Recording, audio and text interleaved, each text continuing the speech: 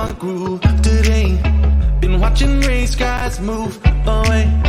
I just don't think that I can lose, and I might just take a cruise and let the sunshine play. Something more, something new, something new.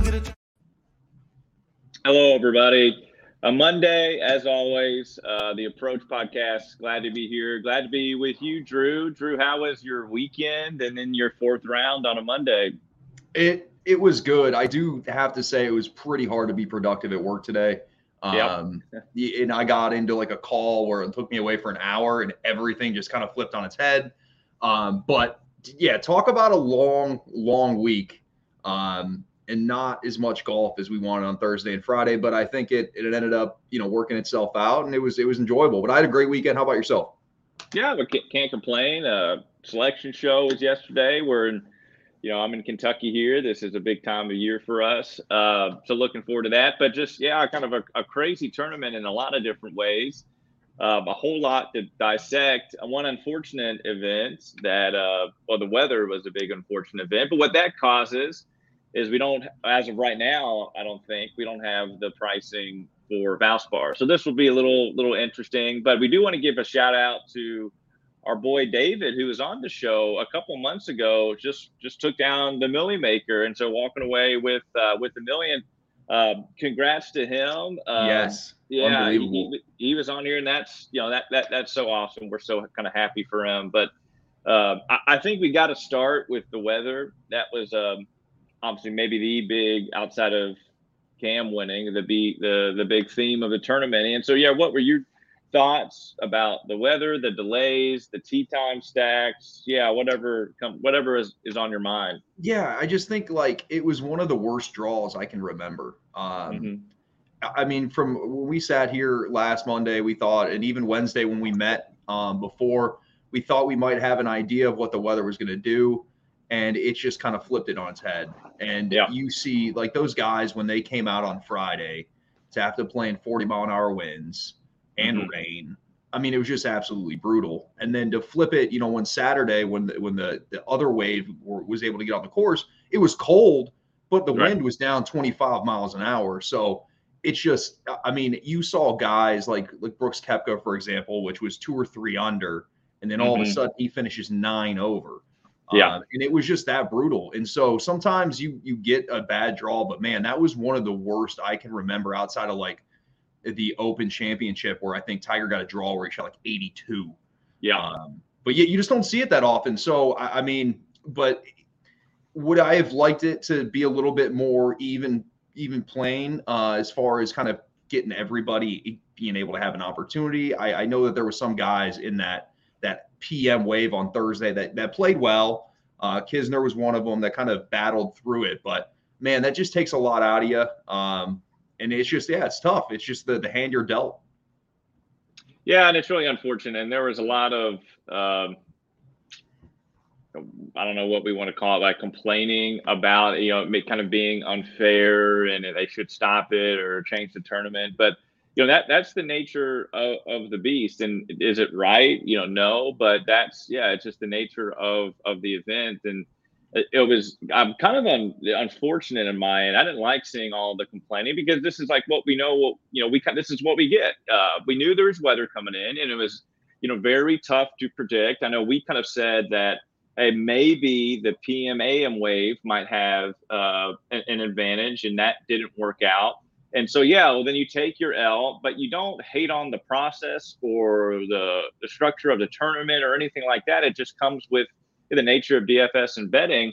But the process worked in the sense of finding leverage of ways outside of ownership. And so some people, and it looks like David, or the majority of his golfers, had the AM PM stack. And obviously that was the correct one, because outside of Gim, and then I think DJ and JT, and we know had a good third round, but the majority of the players in the top 10 and 15 came from that AM PM round. And so that just shows, if you did stack that round, the leverage was enormous. So the process of just finding it in unique ways, like one being maybe weather, it's still good. Now, again, it's not black and white. It's not going to be true every single tournament. But if you play this tournament again with the same weather conditions, or if it's the same this week at the Valspar, I'm gonna stack all my lineups PM AM, and I would do it exactly the same Yeah. way, just for the opportunity to get the massive leverage that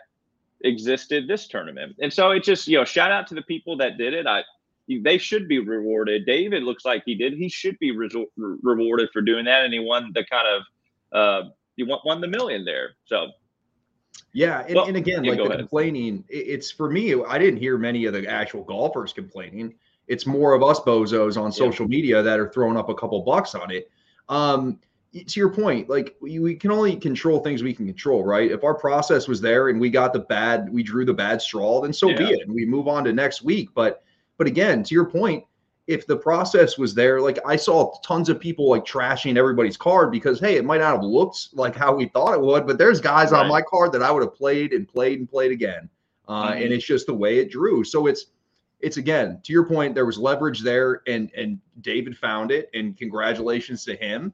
And sometimes we're gonna, again, like we're not winning every week. Like we're gonna have weeks like this, and we didn't get the right end of the straw, and so be it, right? And you move on to the next week. There's really, and to your point of like, why are they playing? What, like, this is the tour's baby, right? It's the Players Championship. They were gonna get in 72 holes, and they were gonna do it any way they had to. I mean, think of Friday, man. Those guys got sent out when they teed off. It was a monsoon, right? It wasn't like one of those gradual things. It was like, hey, you're into it. And yeah, it takes it out of a lot of guys, and it kind of screws lineups one way or the other, but that's just part of it. And like just kind of the variance of wind and rain and all of that put together is why DFS is so great, because sometimes you end up on the right side of it, sometimes you end up on the wrong side of it. And regardless of which way it goes, you just got to take it and just move on. Yeah, and I hope people don't just say like, you know what, fudge this tournament, but it's a wash, it's dumb, whatever. But, and there's things to take away. One thing I might take away, it just kind of affirms that, like you said, there's so much variance in this sport, and that term is thrown out a lot. And maybe a better term is randomness that is just thrown out a lot. And so just maybe this was, if you didn't have a good week like I didn't, it's just a helpful reminder that the strokes gain data and models and predictions only go a certain way because there's so many elements that of randomness, like weather, wind, draws, that are outside of our control. And that's why I love DFS. Yeah. So yeah. Look at the leaderboard, right? Look at the leaderboard we got into today. When the fourth round kicked off, it was like nobody could have guessed any of this, right? It's just, it was pandemonium. And I think that the cream ended up rising to the top, but what Lahiri did was super impressive to me today after the double on 8. A guy that you would think kind of between Cameron Smith and Paul Casey kind of didn't have any reason to be there, but he was like you saw, like, and again, this is just the golf side of it. Like, you'd seen what Cameron Smith did, making 10 birdies, right? And like, it's just, all of it was great. I know what happened on Monday, and I know it was for me. I lost my rear end, probably like you did too, but there's great things you can take out of it. And for me, this is one of those times where I always say, you can't use strokes gain data as a crutch. And this is just a great example of that, right? I think the process is kind of everything we put in a given week. And that's game theory. That is strokes gain data. That's kind of our gut play. And we try to get advantages AM, PM. Like, we do everything we can in our process. Hey, and this week we were off, but you know what? Who's to say next week that process isn't right? I'm not changing anything up. And like I said, I would play most all the same guys that I played, even though I looked silly once that cut was made on Sunday. Yeah. And well said. And I just want to say one other thing before I move on. And in no way do I feel like I'm an expert in any of this, but feel like I have competency is just the cognitive side, which then correlates to emotional side a little bit, that balance. But point being is that I think it was Nelson on Twitter mentioned that if people were getting so upset about the weather and the draws, then maybe you're likely extending yourself too much bankroll wise this week. But there's the other piece of it too, that I feel like so many And whether it's right or wrong, I don't know. But so many people invest so much of their own like self-worth into what they do. And if you're a golf tout or if you post your pics on Twitter, that like each week you feel like, oh, I'm a great person, I'm a great kind of tout, I'm good at what I do. And if you have a bad week, then it's like I'm terrible. And there's no real resiliency there. And so even though if you do this for your profession or it's just a hobby, then it just shows that one, if you overextend yourself week to week, or even just 1 week bankroll wise, or if you have some sort of identity wrapped up in this where it's compromising, how you feel, well, that is actually going to make you. Well, maybe I shouldn't say it, but what evidence suggests, it makes you have poor decisions, and then if we have poor decisions and our decision making process is flawed, well, then likely we're not going to handicap well or play DFS well. And so it's just a good thing to be mindful of that.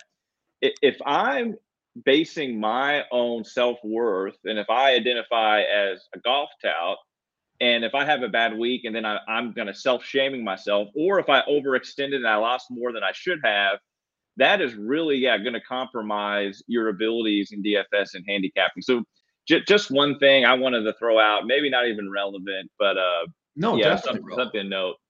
And I think one of the things that you do so well, and I think people appreciate it, is from what you do on a day-to-day basis and how you bring that into DFS. I think you do a really good job of that because you think about things that other people aren't thinking about, right? The mindfulness, people getting in too deep. And I think one of the things that you saw this week, and probably a lot of the upset people on Twitter were, when we look at golf tournaments that we handicap, we DFS on a yearly basis, this one's up there, right? Like people want to play big in the players, right? And it just happened to be that it was kind of an out of whack week. But to your point, like if it's to the point where you're stressing and it's got you kind of, hating everything, then maybe we're kind of in too much and we need to take a step back a little bit. Because I also think like at the same time that we like to make money, like this is supposed to be fun, right? Like we love golf, we love watching golf, and this just adds that extra element to it.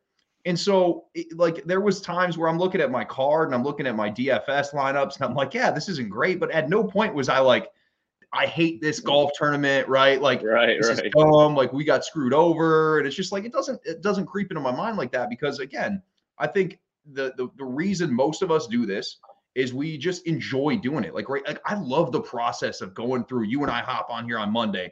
We kind of talk through things. Then Tuesday, you start kind of thinking of how you're building. You start building the player pool. Like the whole process of the week is, and I don't want to say it's like better than winning because of course it's not, but like I just love the entire process of where I gather my information, what I think about, like deciphering from X and Y, like all of it put together is what makes this enjoyable. And is added, winning's an added element to it, but you got to enjoy the process. And again, if you have a week where you lose it all, like you laugh it off and go to the next week. So if you're having a week where you lose it all and then you have those thoughts that you mentioned running through your head, that's not beneficial to anybody. And I think that's also taking a step back from what we're doing and what we're trying to, have a good time and hopefully have success and help other people do the same. Yeah, no doubt. And if there are people who are more results driven out there who are, whether they're doing this for a living or it's like a side hustle where they've made a positive ROI last few years, it's still wise to when we say mindfulness, that mindfulness has so many definitions, but in this case, I'm just going to use it as an example of taking kind of a personal inventory of yourself and your own internal processes. And so, if this tournament really kind of messed with me, whether it's overextending or it kind of make me feels like, gosh, my handicapping ability is compromised or my decision making is, I don't know what to do, then, okay, I'm taking inventory. That's how I'm feeling. I'm just being aware of that without judgment. How might that influence positively or negatively my strategy and approach to the Valspar this week? Because what can really happen if any one of those gets compromised, well, then your process gets compromised. You don't stay consistent. And that's not true with just DFS. That's, any, human ability or behavioral pattern. So life. And so we're not, we're not here to kind of talk all about that. But before we kind of get into the Valspar, any other final thoughts? I know I kind of like what you said of the Berger, Hovland, and Damon kind of situation that happened on the back nine. Do you want to speak on that or anything else? Yeah, I mean, yeah, I'll bring it up. I think it's super interesting anytime this comes up, and then to have it kind of mic'd up for almost 5 minutes. Yeah. It's hard because for me, when you saw the golf shot and you saw how it was cutting, I would stand with Berger with kind of where he wanted to drop, but you could tell he wanted to make sure the other two people in the group were comfortable. Like either way, Berger could have dropped where he thought his ball went through. There's not much that the other two guys could have done.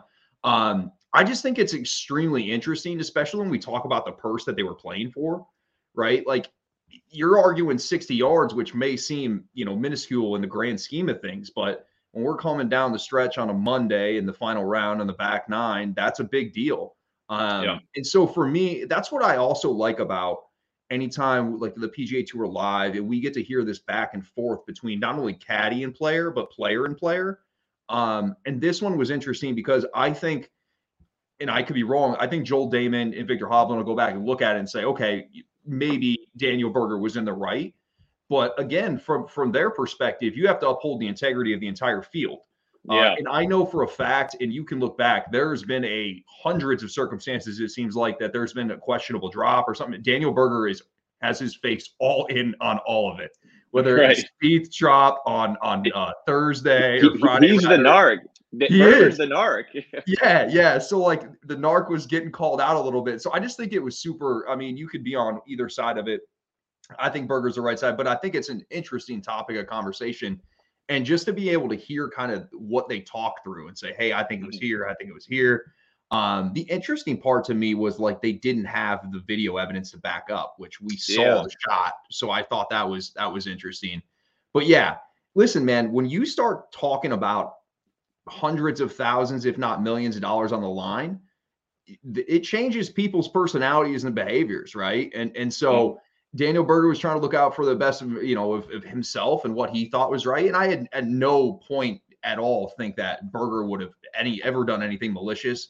His history has backed that up. He's never been that kind of guy. But yeah, at the same point, Damon and Hovland, listen, like they got to uphold the integrity of the field. And so it's an awkward situation. I'm sure they've all will laugh it off at some point. But that's the inside info that I just love. Like I love hearing the back and forth and the banter for sure. Yeah, I think you're exactly right, Hal. Maybe evidence suggests that Berger was right, but good for Damon and Hovland to kind of protect the integrity, which at that time they thought was right. Ryan, our boy Ryan, brings up a great point, and it's something I was considering. Let's talk about the Valspar. Something I was considering just going over, kind of just basic research, and that is the field is great. Frankly, for just an average PGA Tour event, it's not the players, but it's a good field, and we may see some WDs. Likely, I don't think it's going to be a mass exodus like people were afraid of. But if you're having an outright, get into especially some of the bigger names and the kind of mid-level odds too. Get in them early because they'll change drastically if a JT withdraws. Or like a Casey who has exceptional course history here, he probably won't because he's won this twice. But if someone like him withdraws, that's going to swing the odds. So you'll get great numbers comparative if a big name does withdraw early on. So yeah, Ryan, that's a great point and kind of great question. Drew, before I ask you just what your thoughts are on Valspar and Innisbrook at Copperhead, let me just kind of go over a few things I found was interesting. It's kind of what we've seen the last few weeks with these Florida courses that, you need to hit the long irons well. The 24% of approach shots come from 175 to 200.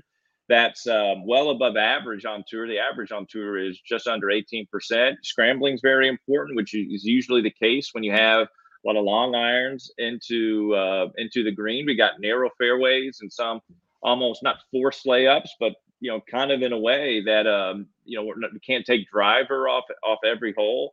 So fairway is going to be narrow, which is why we see a long irons into the green. Seen a lot of interesting players play well here. Again, Casey won back-to-back years in 18 and 19. 19 did a lot tee to green. Casey finished second. I mean, I got Casey. Keegan Bradley, who just Had a Great good week. week this week. Yeah. He finished second last year to Burns. He killed it tee to green. Now Burns is a little different. He excelled on the greens, but good point being is going to need to have an exceptional tee to green game this week to contend. So that's my little snippet of Copperhead. Drew, what are your thoughts on it? I'm with you. So over the last 10 years, it's been like 11 under has been the average score to win. Tighter fairways. And again, this comes down to, especially when we're hitting longer irons in, like being able to control your spin is super important, which is why, to your point, I think the around the green game and kind of short game this week super important, because you're not going to be hitting greens at the clip that you would at any other course. If we think about it, it's one of these things where it's not quite pebble, but we're talking long irons into somewhat small greens, and there are a lot of tightly mown areas offside the greens. So, little rundown areas and things like that. So yeah, to your point, I do think that hitting the ball in the fairway is going to be more important than typical. And I know that the rough's not going to be overly penal, but again, we get into this Bermuda, and the ball just has a tendency just to want to sink to the bottom, right? You've probably played some golf down south, and it's tough, and then it's tough to judge the lie. So definitely, I'm going to be putting a lot of around the green in.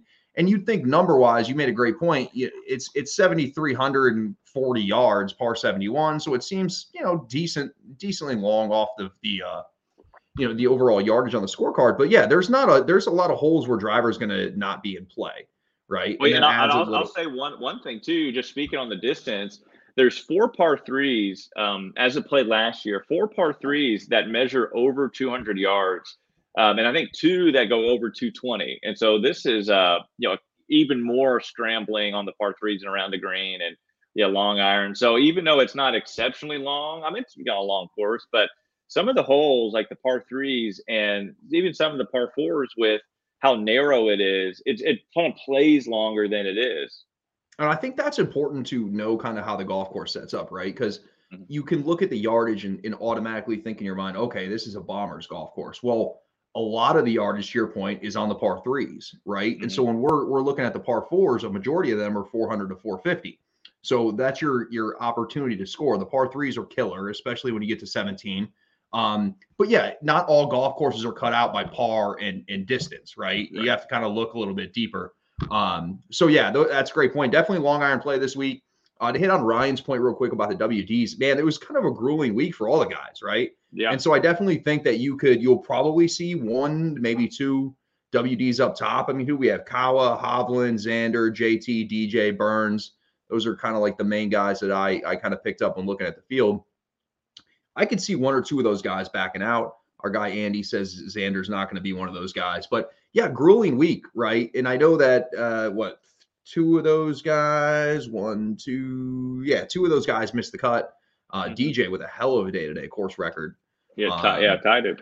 Yeah, so you could definitely see that. I mean, I honestly think that you saw Billy Horschel this morning just say he had enough, right? He said he had an illness, but it was like, I think he just had enough. And it's a grueling week. And that's the thing about this Florida swing where I debate moving the players back from May to March. It's just a really, really, really tough stretch of golf, especially coming off of tournaments on the West Coast, Hawaii swing, where we're putting up, 25 to 30 under par on a weekly basis. This kind of brings guys back down to earth. And again, when you're getting beat up on a week-to-week basis and it's difficult conditions, it wears on you. And so I could definitely see a few guys, and to your point, get in early, because the minute of JT WDs, those odds have gone from what would be decent to probably unbettable at some numbers. Sure. Yeah. Well said. And, and I'm not holding much in strokes gain data from this past week. It's just not relevant at all. Maybe round 4. Just not relevant. But gosh, some names that just played well this week, really fit well this upcoming week. JT, this just seems like a JT week, JT course. This seems like a Victor Hovland course. Like, you talk about long irons that can hit it close, and he doesn't have the around the green game, but his tee to green game and his proximity with those long irons is maybe one of the best in the world at that. So it's just a Hovland course. What's interesting is my basic model, just to kind of start looking, I use the proximity from 175, approach, scrambling around the green, tee to green. Actually, Munoz comes out first, had a good week. I think he struggled today, but then JT comes second. Yeah, and Shane Lowry's up there. He actually is similar to Hovland, where he excels with the long irons, but a lot better around the green. But Shane had a lot of emotional energy invested this week with the ace on 17, and then kind of hung around this week. Will he be up for it? So it's really going to be tough to handicap. And then you have Sam Burns with excellent course history, played well here, obviously in fits, but didn't play well today. And the last guy I'll talk about, just Casey. He could be chalk, and rightfully so, because he's won here twice. He has another top 10. Almost, if things could have been different if he didn't land in that ball mark on 16. But it's not even that it wasn't it wasn't a divot. It was literally an impression. Like that has to be some of the worst luck down the stretch in a golf tournament that I've seen. I mean, you could essentially call a rules official and make a claim for an embedded ball at that point. It's just, you just don't see that happen. I mean, again, lots of those guys that I like, and I think maybe, and let me ask you this. So when you're thinking of this week, what kind of people that may have had a tough week coming into this week, what do you think potentially some of their flaws will be?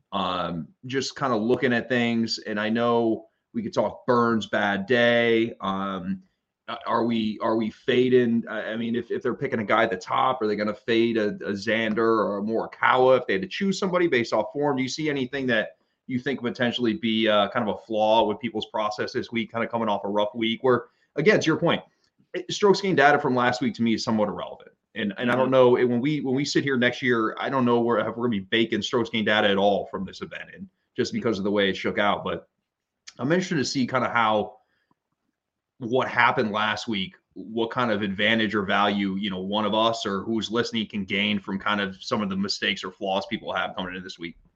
Yeah, great question. And I might ask a question back to you here in a second, but Ryan brings up a great point with Bubba. Bubba, excellent course history, one of the leaders in the field at this course, and a number of different stats. Hasn't won it yet, I don't think. But we saw Bubba have an exceptional round, the round of the day, in the wind. I think it was 4 under and bogey free. Bogey free, similar to JT. And then Bubba's played well this year, not so much in America, but maybe earlier in the year. But he also finished second to Varner, kind of overseas. But point being is, I liked Bubba. If you play well in the wind, you have to be exceptional ball striking, because, as you know, I mean, you're the expert on this. If you're a little off in the wind magnifies any mistakes, because it just grabs. So if your ball striking has to be on point. Again, he didn't play well in the round 4, but I'm not too worried about that. So Bubba's a good play. But to answer your question, guys like Xander, not worried about. I would feel great going back to him if you're on him last week, but just kind of wondering. And again, all this is subjective. You're talking about a guy like Burns or people who were in contention. The emotional energy that you have to invest just in a simple tournament when you're in contention is a lot. But then you talk about sitting around in weather delays, and you're on your phone, and you're just trying to take a nap, and you can't, or you're in a hotel room. That's brutal. And so I worry about those golfers' resiliency. If something happens Thursday morning where they get a unlucky bogey, then they can just be dejected the rest of the tournament. Again, it's kind of subjective, so it's really going to be on ownership. But what you tell me what you think when you're kind of exhausted and kind of physically maybe drained a little bit. What happens with the golf swing? For me, I know is then here come the tops, here come the pushes. What happens what do you think? It's easy to get loose, right? Like your golf swing's loose, it's not tight. What also happens is it's just a lack of focus, right? You've been getting just killed. And to your point, when we talk about like the wind, if you're not hitting the ball on the sweet spot, all of a sudden everything's exaggerated, right? You hit a little bit of a left or right ball into a left or right wind, and all of a sudden you look stupid. And so I think mentally it wears on these guys way more than it does physically. But I do think that when things get going in the wrong direction, to your point, they could early on say there's a tough start on Thursday. I mean, it's hard for a guy that's been beat up to not just say, hey, let's just pack it in and we'll move on and I'll have the weekend off. I know that's not the mindset that you would think of most of these guys. It's just a mental grind more than anything. Starting, stopping, you think you're going to play, then you realize they're not going to play the rest of the day on Friday. Like, think of a guy like Tom Hoagie, for example. The guy didn't hit a tee shot for 48 hours, right? He literally just went and sat around. So it's more of a mental grind to me, and I think it's easy if things start going the wrong way to kind of check out or not go through your process and be as focused as you need to be.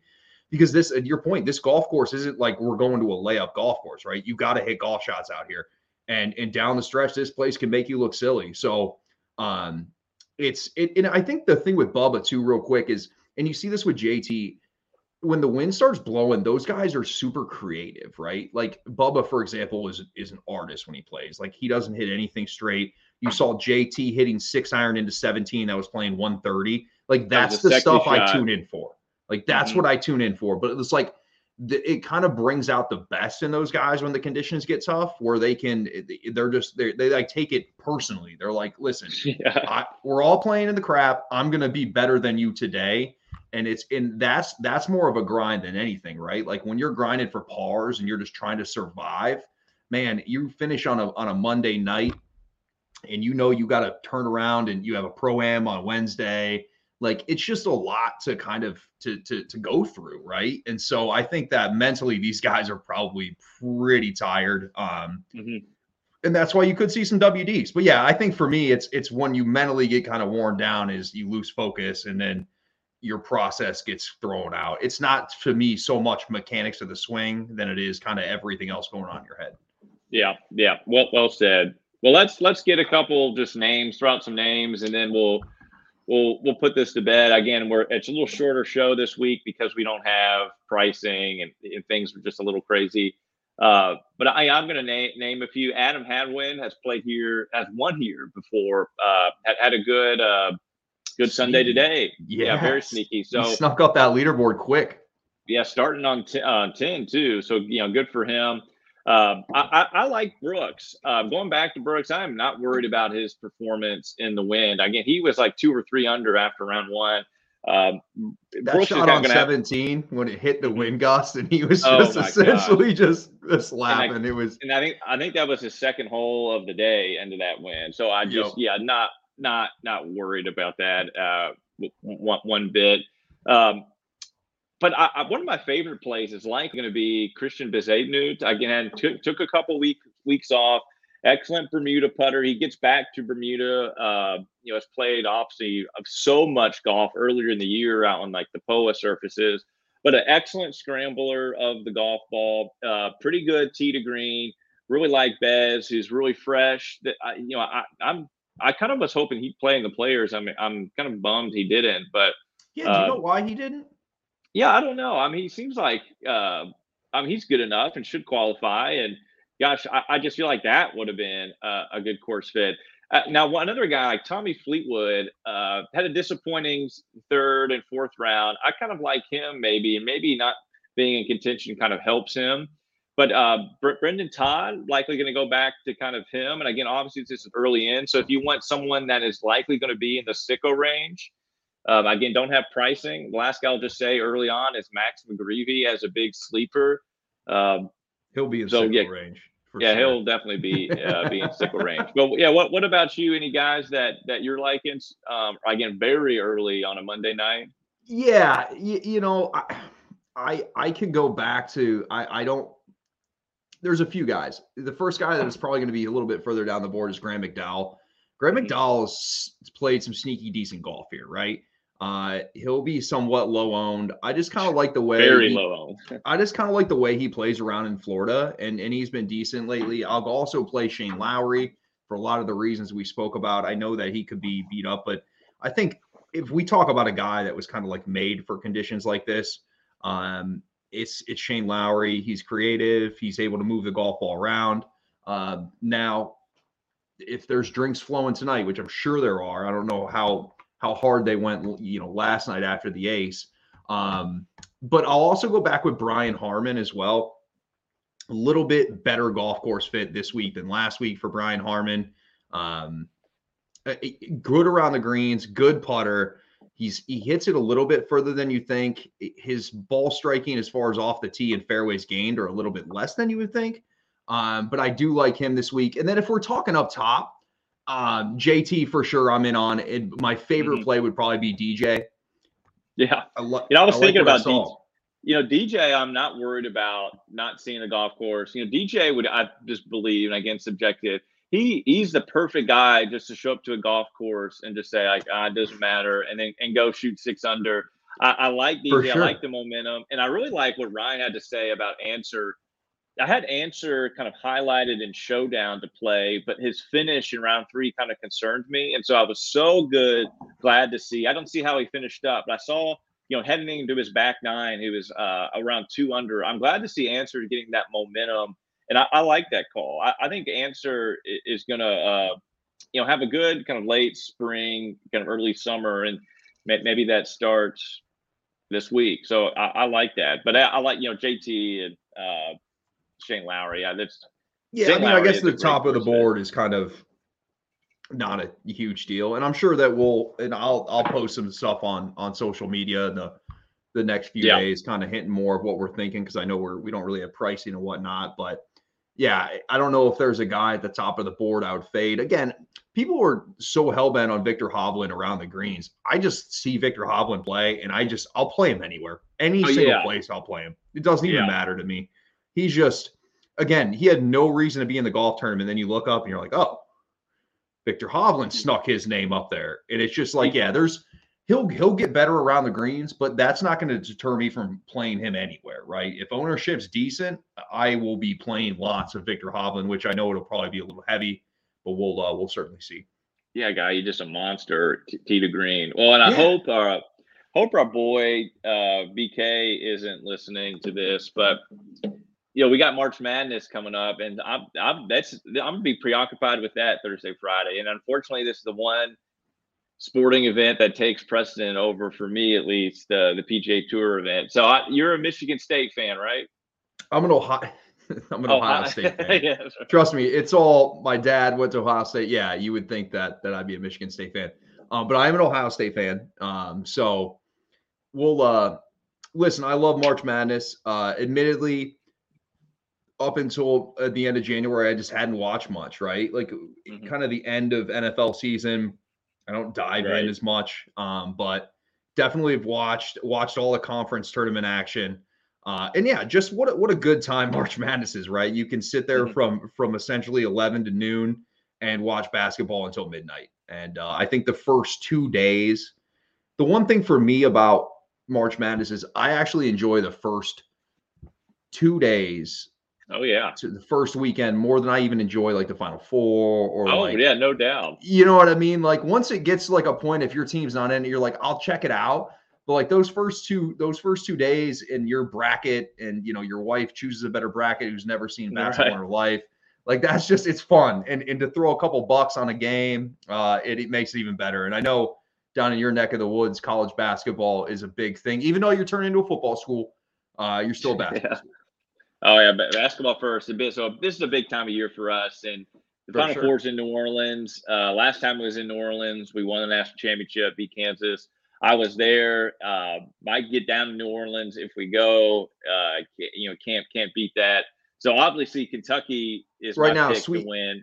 Over under Sweet 16. Oh, over! Oh my gosh, that's a big over. Yeah, we're. Yeah, first or second round. And I will say that Murray State, which is another Kentucky school, we likely play them round 2. They're sneaky. But yeah, give me your pick to win it all. The Ja Morants. Gonzaga. Okay. Yeah. Like I like Chet Holmgren. I think you don't hear that often. Yeah, well, and Gonzaga's hurt.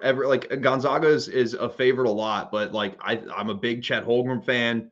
a big 7-footer that can kind of do it all. I like them this year. I like Illinois is more of my second tier team, but we'll see. Those are kind of my two early leans. But Illinois has got kind of a tougher poll as far as the bracket goes. Well, you'll like this.